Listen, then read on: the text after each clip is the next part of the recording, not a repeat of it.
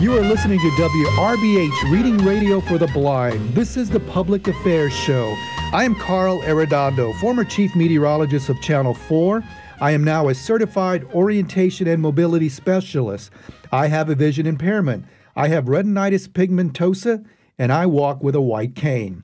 On today's episode of the Public Affairs Show, I'm happy to bring in Michael Newcomer. He's one of three founders of the Crescent City Stage, and we're going to talk more about that as we get into this. But first, I want to thank you, Michael, for joining us today. Thanks for having me.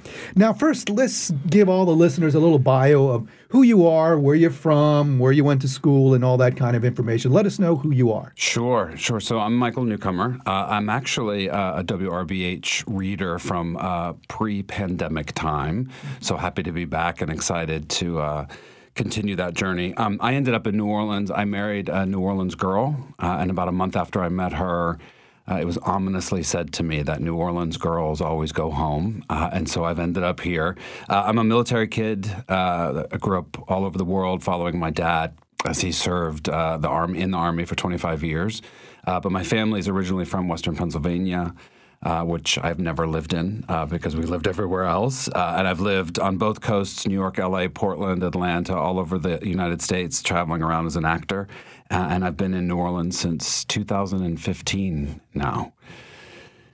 So here we are. Okay. So, and I know what you're saying because when I moved here in 91, I've been married twice and both were New Orleans girls, and, you don't leave when you marry somebody. So I've been here 31 years and Right. This is kind of home now for me. Sure. So I can't imagine going anywhere. But first, tell us a little bit about what the Crescent City Stage is for anyone who doesn't know. Explain the concept and what it's about and what you all do. Sure. So in January, February of 2020, Yana Mistecki, Elizabeth Elkins Newcomer, and myself had this vision to create a new theatrical model in New Orleans. And that model was based on the idea that we wanted to create an environment where artists could have a sustainable wage, have an opportunity to earn health insurance, pension credits towards their future as actors, artists in the theater profession. And we spent about a year leading up to that January, February talking about this space that existed in New Orleans for that. There aren't a lot of sustaining wage theater jobs. And then March of 2020 happened, and we had to pivot immediately from our grand vision of doing live theater. So from 2020 to 2022, we pivoted online. We did 8 virtual readings, some fundraisers for local charities, and we're able to engage artists from all over the country to continue to hone and develop our mission. And our vision is to elevate the theater artist through the transformative power of theater and storytelling, at the same time being a reflective mirror of society and the stories that we tell. And to do that right here in New Orleans, which is arguably the cultural hub of the South. But it doesn't really have a sustaining wage nonprofit theater model, and that's where Crescent City Stage comes in. So the 3 co-founders were all union members, and we come from a line of actors and artists that want to have it as our career and not just a hobby or something that we do in our off time. And we found, all 3 of us, that just didn't exist. And so we thought, this is a great marketplace to have that enter. And Crescent City Stage was born out of that. Having the pandemic was great because it allowed us to develop the foundations for it. We have our 501c3 designation with the IRS. We got that last summer. We were able to put in place all of the business components to run a proper nonprofit business in the city. And now, post-pandemic, hopefully, in the fall, we'll be able to do what we set out to do in February of 2020, and that's produce our inaugural live season on stage for folks to come see. Okay. Before we go any further, before my next question, I want to give the listeners a chance to write down or jot down the contact information, how to reach you guys. So right here, let's first start off with how do people contact the Crescent City Stage or you if they want more information, or as we get into it, maybe possibly help with the program. Sure. So the first thing is our website, www.crescentcitystage.com, just as it sounds. You can email crescentcitystage@gmail.com. You can email Michael at crescentcitystage.com, Michael. You can email Liz at crescentcitystage.com or Jana, Jana, at crescentcitystage.com. On the website, we also have a newsletter that we'd love for you to sign up for to be in the know of when things are coming out and rolling out. But our website has a pretty robust background of who we are as co-founders and then what we're offering starting in July and then through the fall and into our inaugural season. Okay. One question I had, and it just kind of popped into my head just now, is that, so you talked about union wages. How does it differ from the SAG-AFTRA union? Is that something different? Is it related, not related? Because I'm familiar with SAG-AFTRA working in the broadcast industry. We belong to SAG-AFTRA. And so how does that differ, relate, similar? Explain that to me. Well, I think they're similar in the sense that they represent artists. They're both entertainment unions in that regard. So I think the major difference is SAG-AFTRA is about double the size of membership. Currently, SAG-AFTRA is about 110,000. Actors Equity is about 51,000. So there's a huge difference in the size of the union.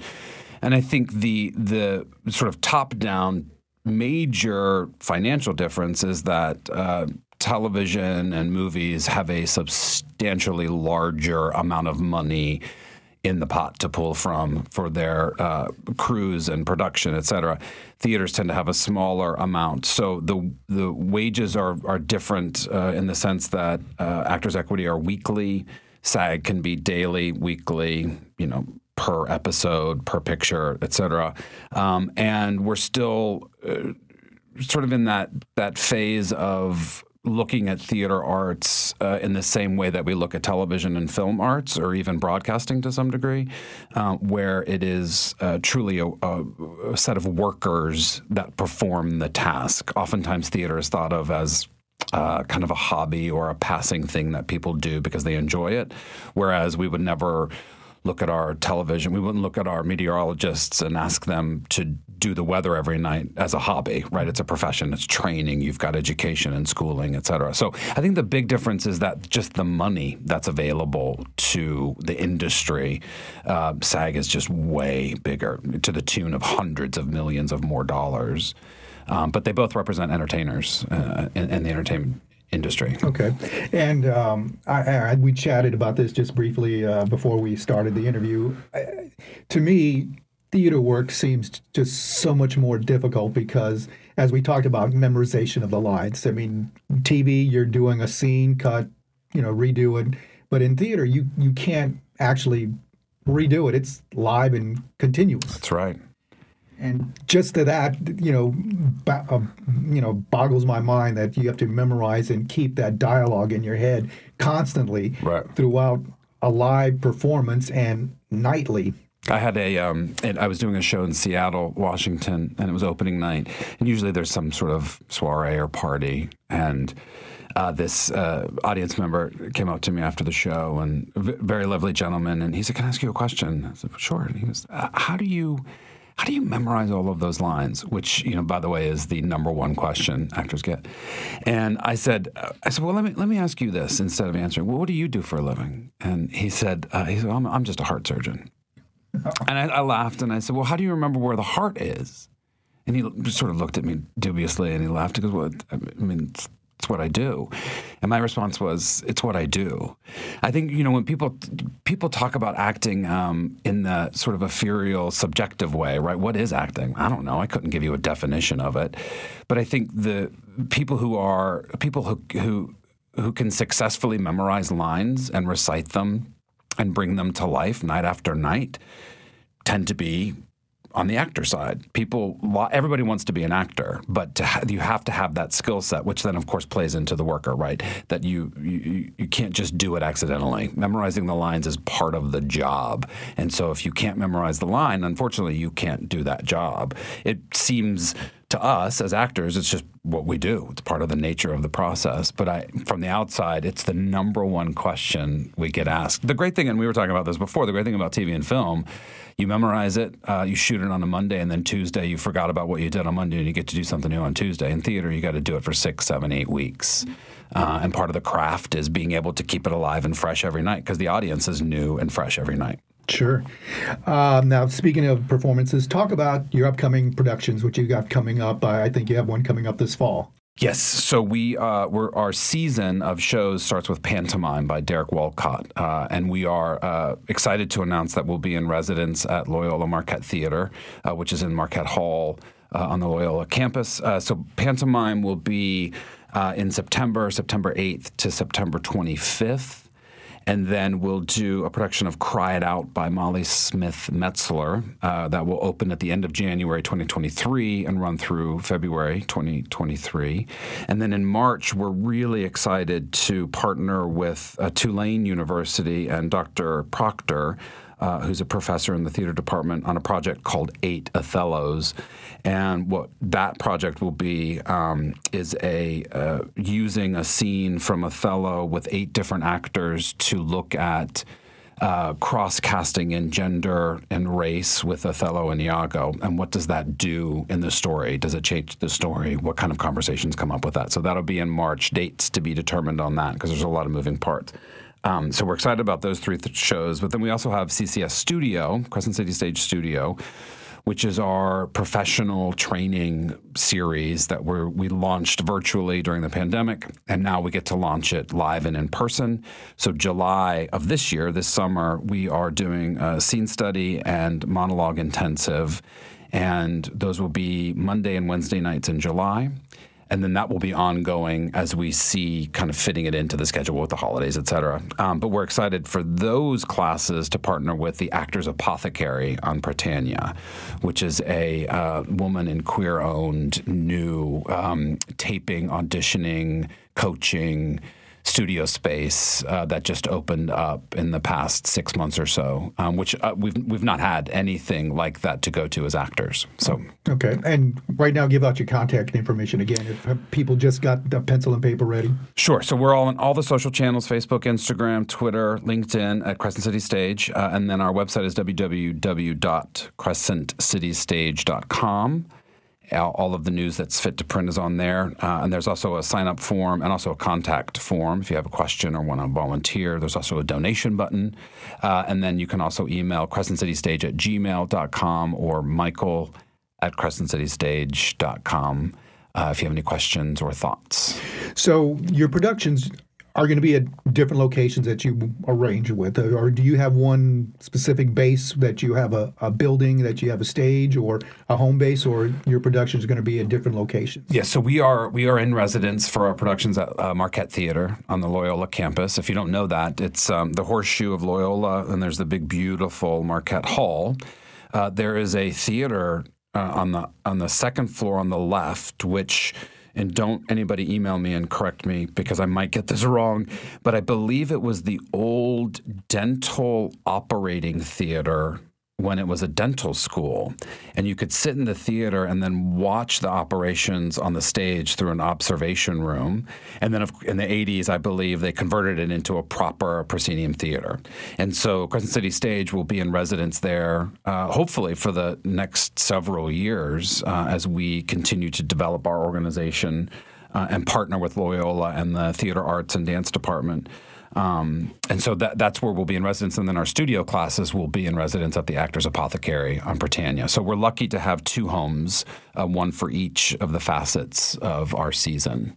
And I suspect that those relationships will develop and grow, and our seasons will grow as we are able to do live things now. I mean, this has really been 2 years in the making, so we're starting off slow, but hopefully ramping up and being in residence at those spaces. Awesome. And I noticed on your website, you explain different ways that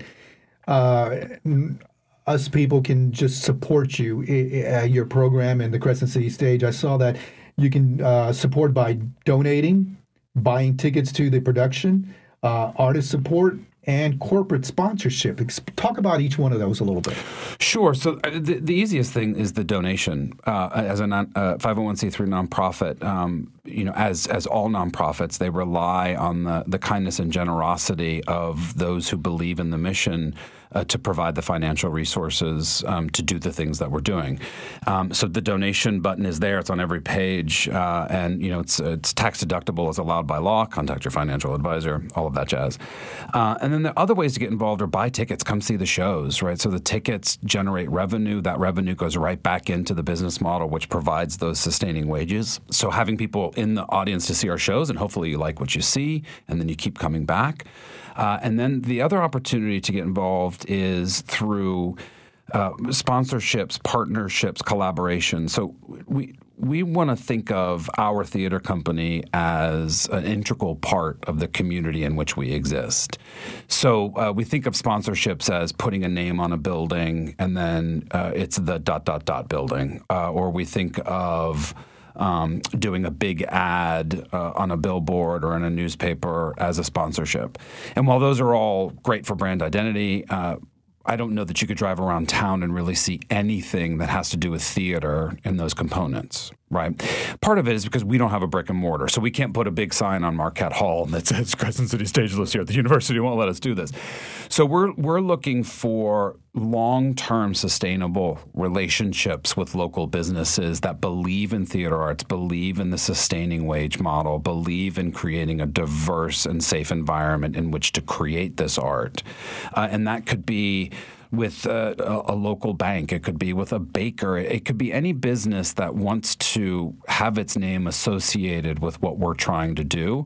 And what that collaboration looks like is another art form that we're excited to go down. I don't know. It could be anything. It could be an in-kind donation. It could be money. It could be putting your name on it. But it could also be a collaboration of resources. An example is if there's a production that we're doing that is by a celebrated author, where we collaborate with a bookstore or a bookshop, for instance, and that author's books and works are brought to sort of the window front in Crescent City Stage as a part of that, as a cross sort of brand awareness.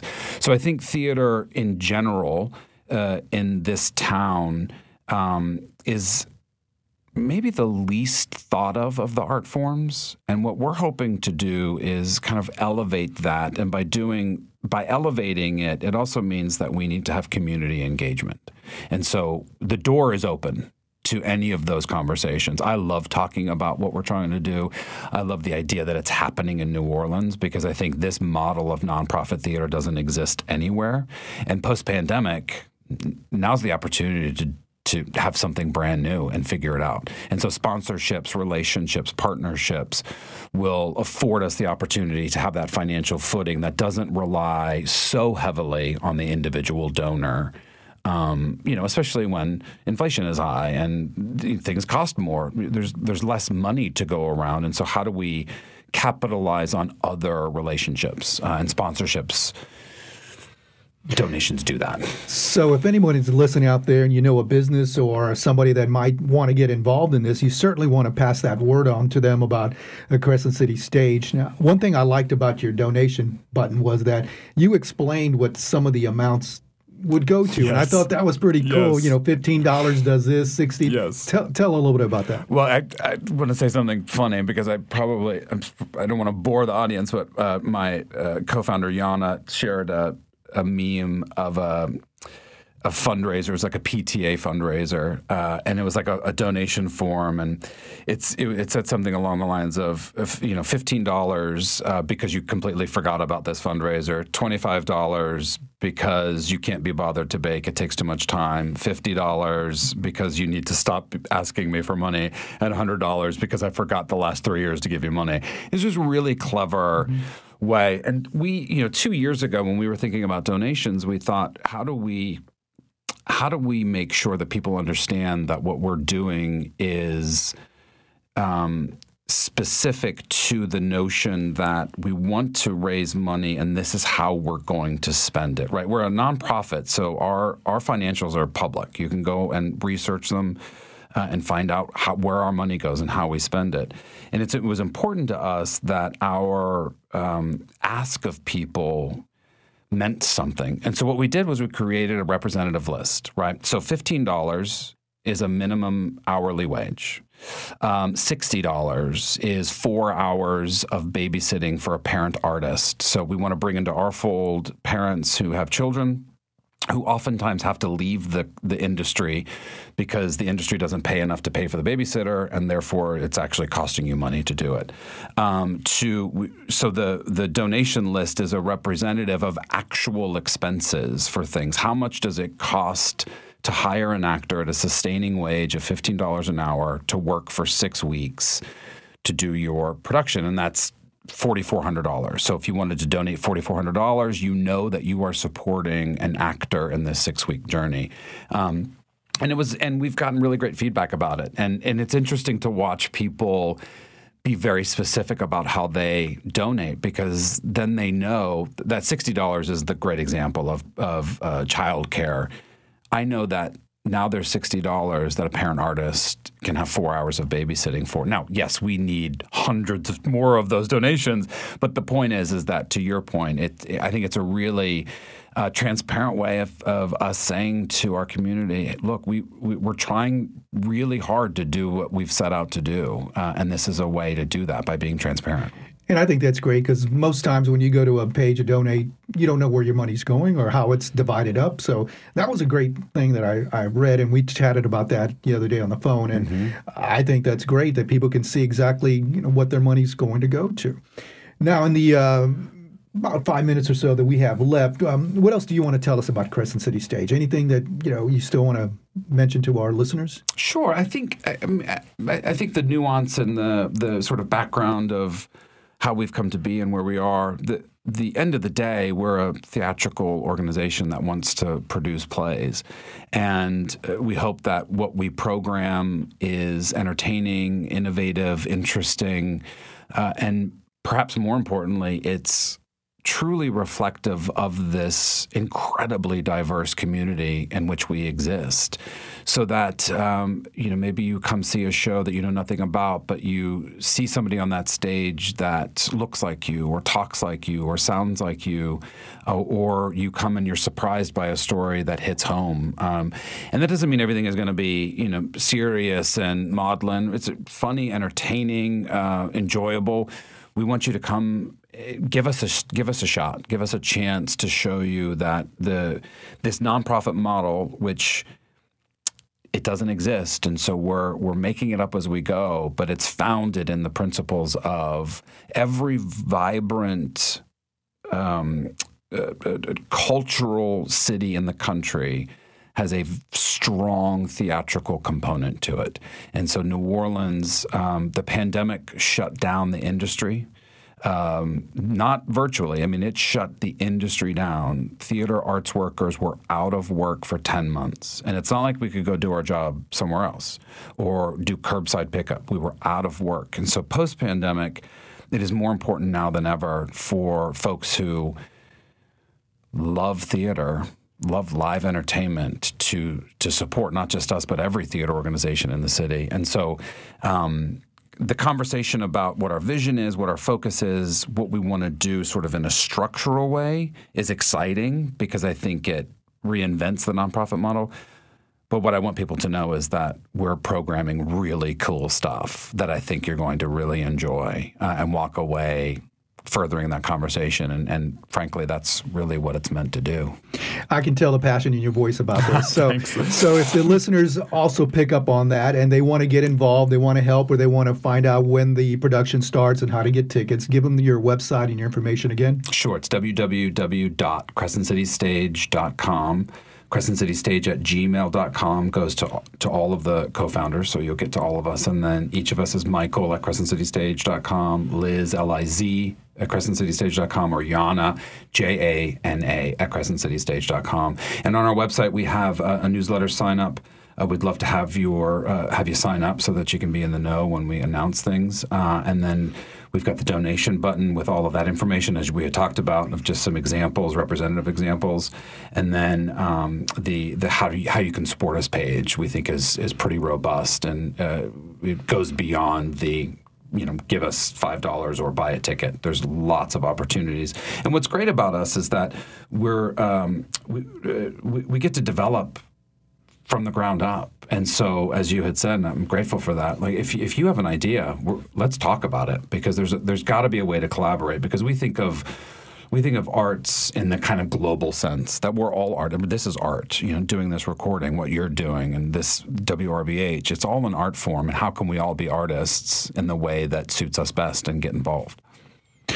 Well, if you're listening, and you can tell that the smooth sound of his voice. So he was a former reader here, and maybe we can get him back to do more of that again. But definitely you want to go out and see these productions, see the passion in these actors, and watch them perform, how they do their craft, and show you what great actors that we do have in this area and how they perform in theater. Because, as you mentioned, most people are more into TV and movies, and theater is just, I think, as we've talked about, just so much more difficult, and you need to be well trained to be in theater, as opposed to, as you mentioned, daily memorization and then memorize again the next day. So it is impressive. Thank you. So once again, I want to thank you, Michael Newcomer, for your information on Crescent City Stage. It's been great having you today. Thank you. Really appreciate the time. So, folks, if you want to get more involved, go to their website, find out more about Crescent City Stage, and support these actors and put them back to work after being off during the pandemic for so long. So you've been listening to WRBH Reading Radio for the Blind. This has been the Public Affairs Show. I am Carl Arredondo. Thank you for listening.